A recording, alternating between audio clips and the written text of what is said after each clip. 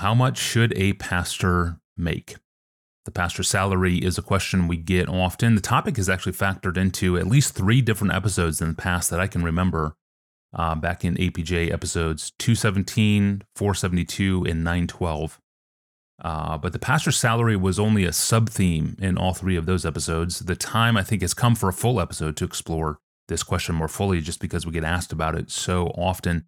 And to get into that discussion, here's how a podcast listener named John asked the question recently. John lives in Los Angeles. Pastor John, hello to you, and thank you for this podcast. What are some guidelines a church should set in place in order to compensate pastors? Could you address the meaning of double honor in 1 Timothy 5:17, and can you explain whether background, experience, and education should get factored into this decision too? Thank you. This passage in 1 Timothy 5:17 is one of 3 crucial passages about how gospel ministers are to be supported. I think it would be good to get all 3 of them in front of us and then draw some lessons. So let's start with Luke 10, 1-7. It goes like this. After this, the Lord appointed 72 others and sent them on ahead of him, 2 by 2, into every town and place where he himself was to go. Go your way. Behold, I'm sending you out as lambs in the midst of wolves. Carry no money bag, no knapsack, no sandals, and greet no one on the road. Whatever house you enter, first say, peace be to this house. And if a son of peace is there, your peace will rest upon him. But if not, it will return to you, and remain in the same house, eating and drinking what they provide, for the laborer deserves his wages.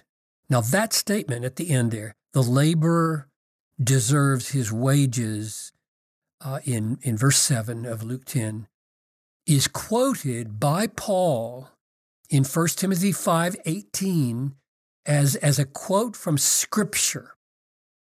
This is the only other place where this statement occurs in the Bible. There's something almost like it in Matthew 10:10. So it seems that Paul is already regarding the words of the Lord Jesus, preserved by his physician Luke, as part of Scripture. Now, I'll come back to that quote when we talk about 5:17, 1 Timothy 5:17 in just a minute. But it's worth noting that even though we, the way we read the Bible, might just kind of fly by that statement when reading the Gospels, Paul did not fly by that statement. He took it as a principle that would apply to the elders of the church. The laborer deserves his wages. Then I go to 1 Corinthians chapter 9, starting at verse 6. Is it only Barnabas and I, Paul says, who have no right to refrain from working for a living? Who serves as a soldier at his own expense? Who plants a vineyard without eating any of its fruit? Or who tends a flock without getting some of the milk? Do I say these things on human authority? Does not the law say the same? For it is written, and then he's going to quote Deuteronomy 25, verse 4. Is not it written in the law of Moses, you shall not muzzle an ox when it treads out the grain? Now that same Old Testament quote is used in 1 Timothy 5:17 for elders. Is it for oxen then that God is concerned? Does he not certainly speak for our sake? It was written for our sake, because the plowman should plow in hope and the harvester thresh in hope of sharing the crop. If we have sown spiritual things among you, is it too much to reap material things from you? If others share this rightful claim on you, do not we even more? Do you not know that those who are employed in the temple service get their food from the temple, and those who serve at the altar share in the sacrificial offerings? In the same way, now here's the amazing statement.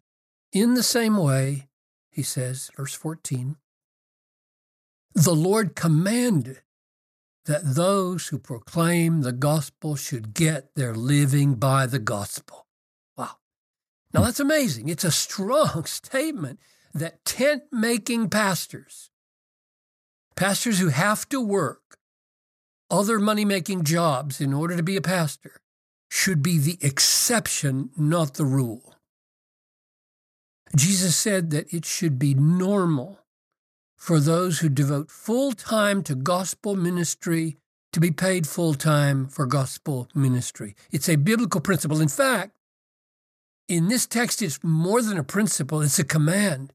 The Lord commanded that those who proclaim the gospel should get their living by the gospel. Now, that's the second text. So first Luke and 1 Corinthians 9, and now third, 1 Timothy 5:17. Let the elders who rule well be considered worthy of double honor, especially those who labor in preaching and teaching. Now, why do I think double honor refers here to financial remuneration, which I do? There are two reasons. One is that just before this verse, Paul has been talking about honoring widows. So honor widows, and now he says double honor to the elders. Verse 3, honor widows who are real widows. Then the whole context from verses 3 to verse 16 of chapter 5 in 1 Timothy talk about financial care of widows. That's the form that the honor should take. He's talking about widows who don't have families. That's what he means about real widows. They don't have any families to take care of them. They're going to be destitute if we don't step up. So there's good reason to think that when Paul says, now, if that's the way you honor and take care of your widows financially, do the same, even more, doubly more for the pastors. Now, the other reason I think verse 17 is dealing with the pastor's pay is that the next verse, verse 18, begins with for, which means it gives a reason or a ground for giving double honor to pastors. And here's what it says. For the scripture says, you shall not muzzle an ox when it treads out the grain, and the laborer deserves his wages. So Paul grounds his concern for paying pastors with double honor by quoting Deuteronomy 24:5 and Luke 10:7, calling them both scripture. And both are clearly relating to the physical needs of the pastor. Now, it might mean that pastors should be paid twice what the widows received as their stipend from the church in the order of widows that Paul had been talking about in the preceding verses. I doubt it. The term double honor in verse 17 probably doesn't mean something that precise, because there's no reference to a specific stipend for widows. We don't know how the widows were cared for. They just were. Their needs were met. They had to be honored. They should be honored by their needs being met in the absence of a family. So I would say, verse 17, let the elders who rule well be considered worthy of double honor, especially those who labor in preaching and teaching, probably means be doubly sure that the elders are honored and are paid enough to meet their needs, like the widows. And the fact that he says, especially those who labor in preaching and teaching, probably implies that with the word labor, that this is their job. They are giving themselves to the flock, and the flock should take care of them financially with a double sense of duty that they feel for the widows. Not that the elders are more valuable as human beings than the widows, but that along with the value of the person, there's the huge value of the ministry of the word, labor in preaching and teaching, on which the whole life of the community rests. So my counsel to churches would be that the basic principle for pastoral remuneration would be something like this. Let it be a reflection of the honor you put on the ministry of the Word of God, and let it be a commitment to lift financial burdens from the pastor so that he can give himself totally to prayer and to the Word and to the flock.